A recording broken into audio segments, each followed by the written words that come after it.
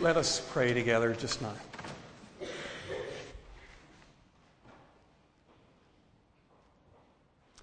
Father God, we've just sung that your word is mighty, releasing captives.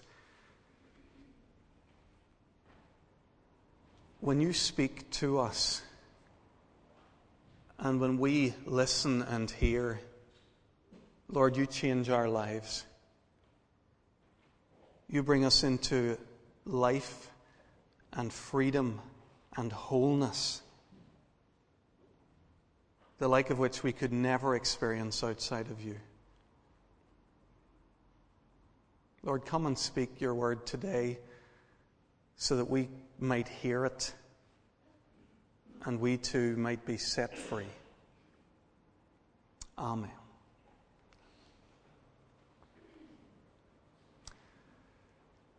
As a lot of you know, maybe I cycle quite a lot in my everyday routine. I use my bike to go back and forward from the house to the church here, to go on parish visits and up to hospitals and so on.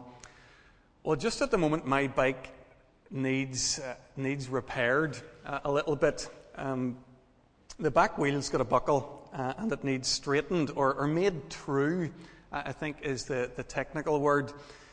And the idea of truing your wheel is to get a perfect balance of the tension of the spokes on one side of the wheel with the spokes on the other. And if they're in perfect tension, they hold the wheel in a perfect circle. I thought I'd tell you quickly how to do that this morning, just in case you have a buckle and you want to fix it. So the first thing you have to do is fix the wheel. There's fancy things that you can buy for that called a wheel jig. I don't have one. But I think you can probably approximate that just by turning your bike upside down and having the wheel run in its own forks. The second thing you need then is a spoke key. So it's a thing that you use to tighten or to loosen spokes. And as I say, it's all about tightening on one side, loosening on the other till they're in perfect tension. If anyone's ever tried this, they will tell you it's got quite a high failure rate.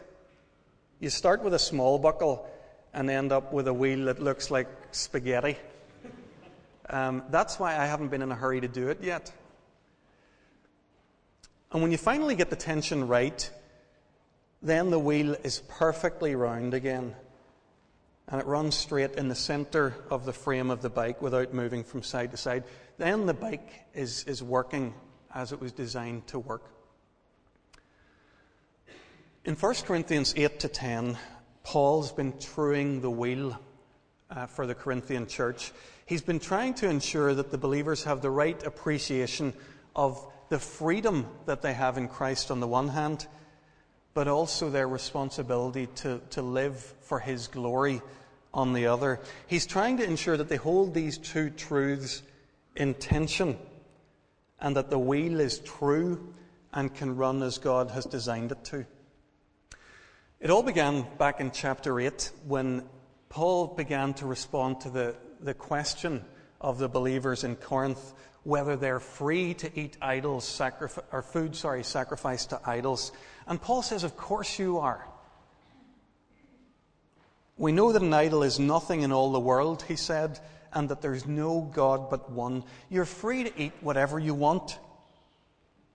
But you've got to think about how you exercise that freedom to ensure that you're always doing everything to enhance God's reputation in the city of Corinth.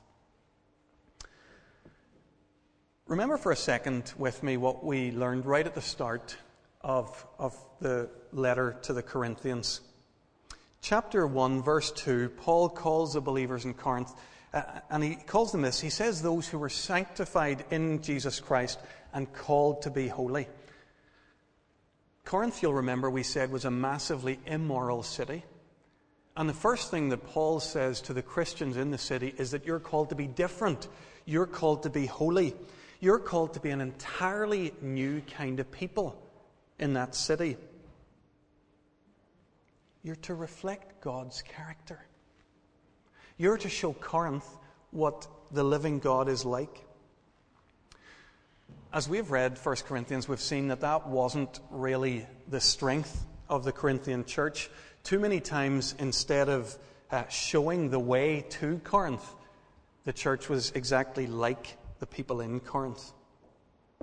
So here in chapter 10, Paul is emphasizing the need for a believer who has their freedom in Christ to live out their freedom in a way that honors God, to hold these two things in tension so that the wheel can be true.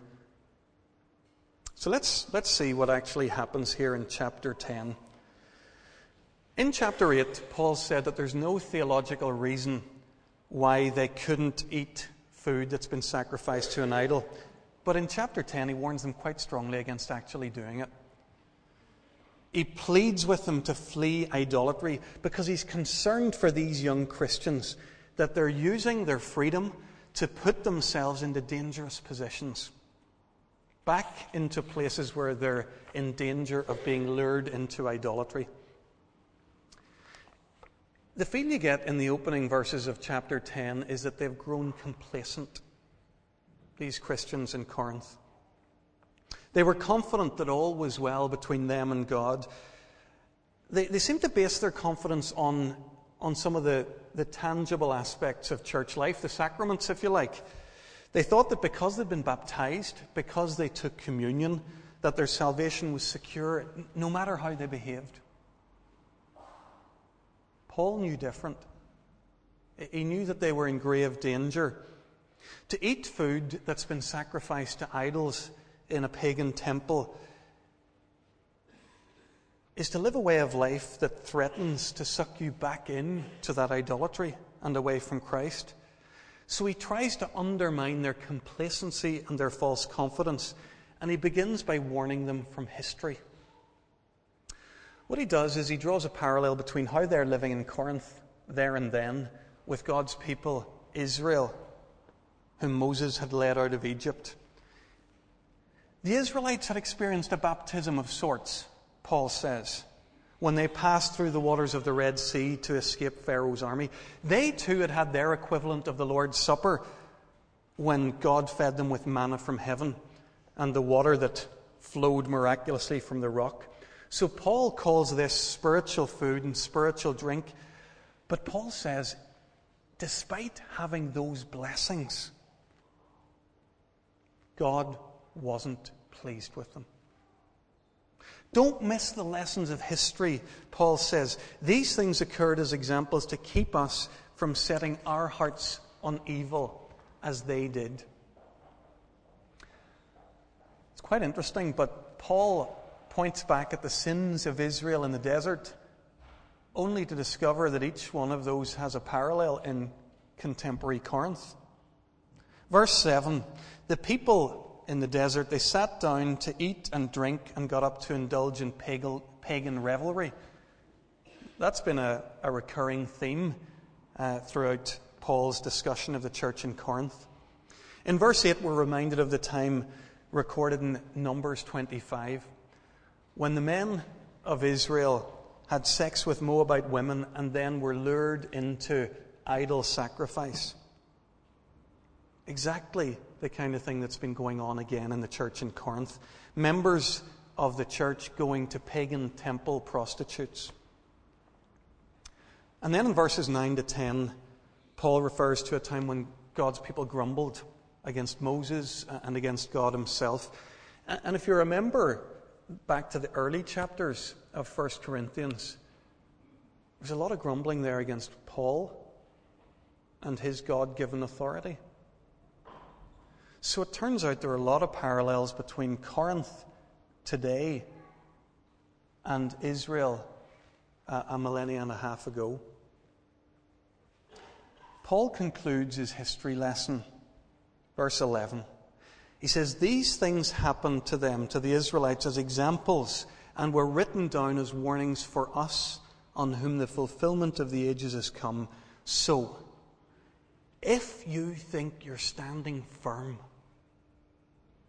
be careful then that you don't fall. There are no grounds for complacency, Paul says. You're doing exactly the same stuff that God's people Israel did in the desert. And they knew his judgment. Unless you repent, unless you turn around, recommit yourselves to living as God's people, then you're in danger of experiencing God's judgment too.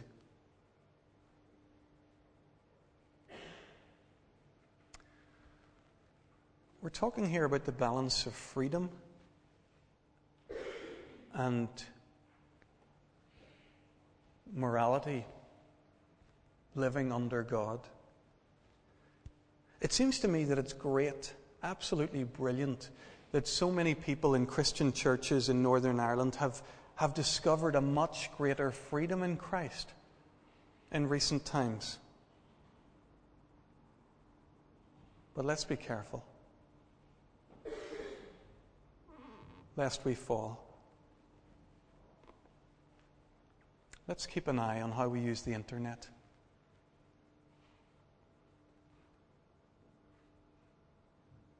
How we use alcohol. Used to be Christians didn't use alcohol.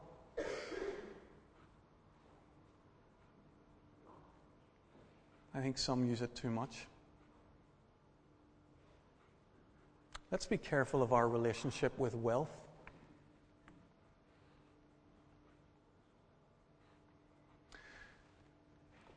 And where we struggle, as all of us do, in different ways, let's remember God's grace. Look at verse 13. Paul promises that God is faithful, that he won't let us be tempted beyond what we can bear, but when we are tempted, he will provide a way out so that we can stand up under it. If we're looking for a way out, he provides it. I don't think he provides it if we're not looking for a way out. But for those who want to live for his glory, he will, by his Spirit, help us.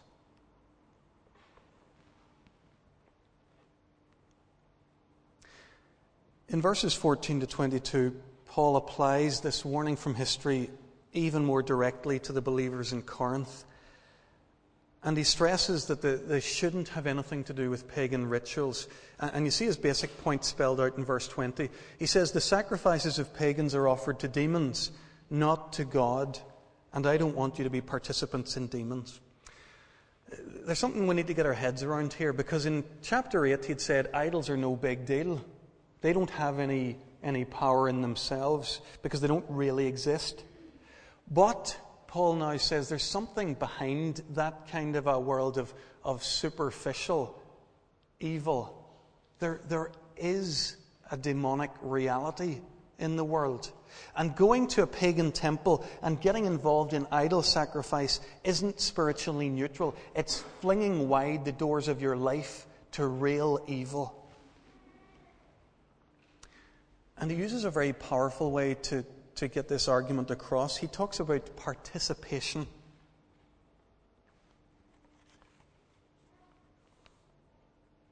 He asks in verse 16, is not the cup of thanksgiving for which we give thanks a participation in the body of Christ? And is not the bread which we break a participation in the body of Christ? He's reminding the believers in Corinth that when you take the bread and when you drink the cup, you're doing more than just remembering Christ's death on the cross. We're participating somehow with Jesus Christ.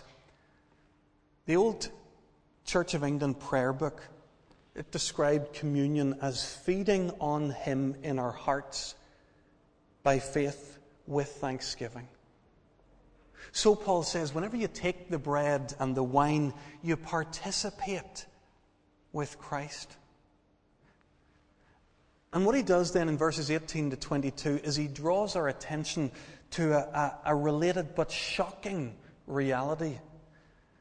And that is that while Christian worship is participation with Christ, so pagan worship is participation with demons. Verse 20. in a very sobering manner. He uses the same word, participation, and he warns the people, the sacrifices of pagans are offered to demons, not to God, and I do not want you to be participants with demons. Friends, be clear about what's going on here. Paul isn't approaching pagan idolaters and asking them to stop engaging with idols. That's not what he's doing. He's challenging Christians and warning them against the idea that they can have a foot in both camps. He says in verse 21, you cannot have a part in both the Lord's table and the table of demons. Are we trying to arouse the Lord's jealousy? Are we stronger than he is?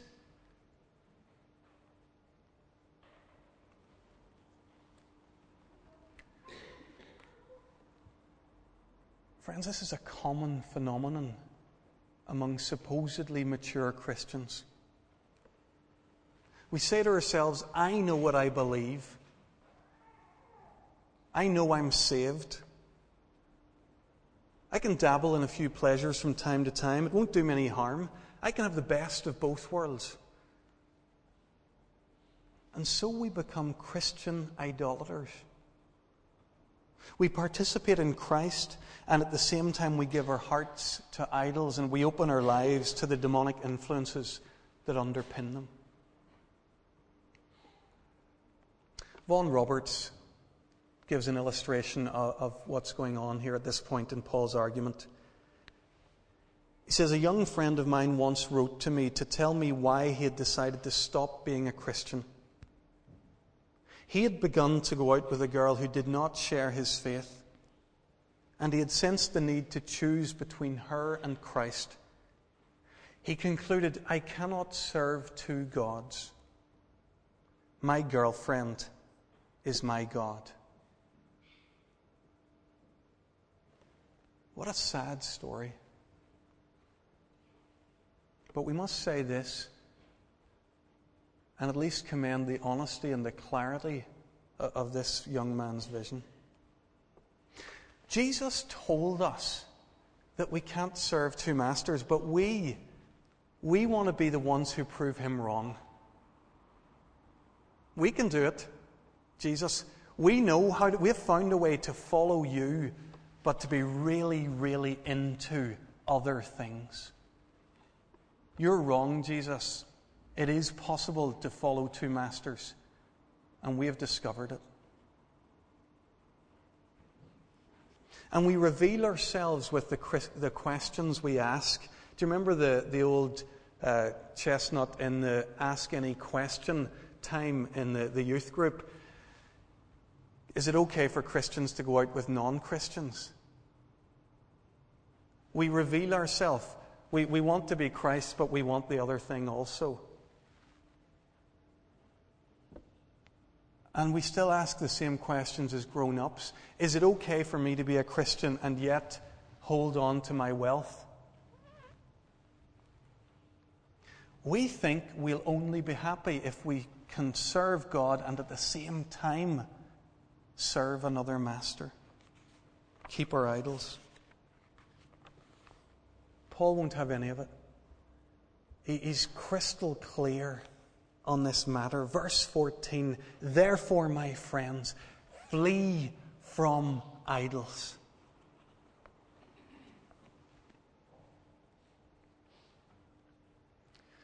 In the remaining verses of our passage, verses 23 through to 11, verse 1, Paul concludes this whole 3 chapters discussion of food sacrificed to idols. And he uses one of the Corinthian catchphrases that we had noticed earlier in the letter. The Corinthians who had discovered a wonderful freedom in the Christian faith, they had realized that everything is permissible. You might remember we noticed that slogan before. And once more, Paul agrees with them. That's right. Everything is permissible. He says in verse 25 that they may eat anything sold in the meat market without raising questions of conscience. For the earth is the Lord and everything in it. Everything is permissible, Paul says, but not everything's beneficial. Paul's dealt with stuff in these 3 chapters that isn't really our stuff. Food sacrificed to idols isn't the first and most common issue that I deal with as a pastor in the church here. But the principle holds true, and I believe is a very important one for us to grasp. Paul's approach in 1 Corinthians 8-10 gives us a pattern that we can follow as we think about lots of different areas of our lives. Areas where the Bible gives no clear command, where we're weighing up our freedom with our responsibility to live for God's glory. Let me condense it into what we'll call the G test. 3 G's to consider when you're making a decision.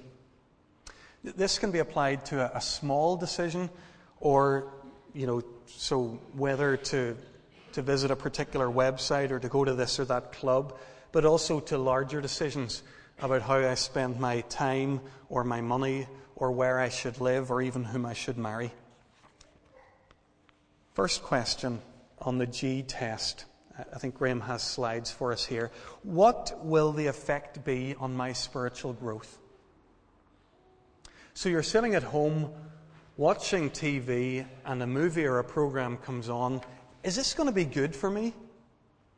Am I going to come out the other end of watching this stronger and built up in Christ? The second question, will this be good for others? If I watch this film, could I be offending someone, a non-Christian who's near me? Might they be surprised to see someone who openly claims to be a Christian watching something like this? Then I don't want to watch it. Might watching this film be bad for another Christian, a friend who's nearby? Might it somehow undermine their efforts to live for God if they saw me watching it? And the third question is all about glory. Can I do this for the glory of God? And this is the bottom line. I suppose I'd just boil this down to, how would you feel watching this movie with Jesus sitting beside you? And that's massively twee, but it's the reality, because God is with us. It's only in those moments when we choose to forget that we live outside of reality. God's present to us. Am I living for God's glory when I do this thing?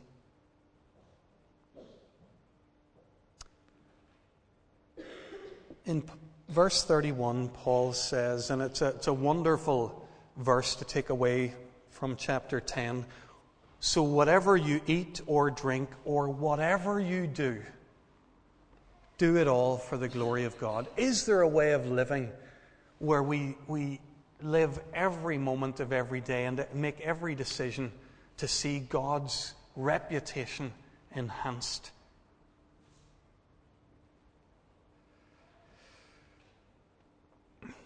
The back wheel of my bike is buckled. It's not running true. And I'll need to get that sorted out soon. But my life's buckled too.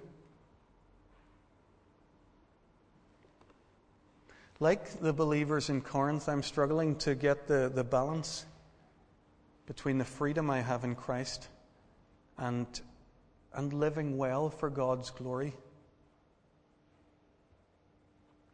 I need straightened out. I need to be made true so that I can live more fully as God called me to. Maybe you do as well. Maybe we all do. Let's pray.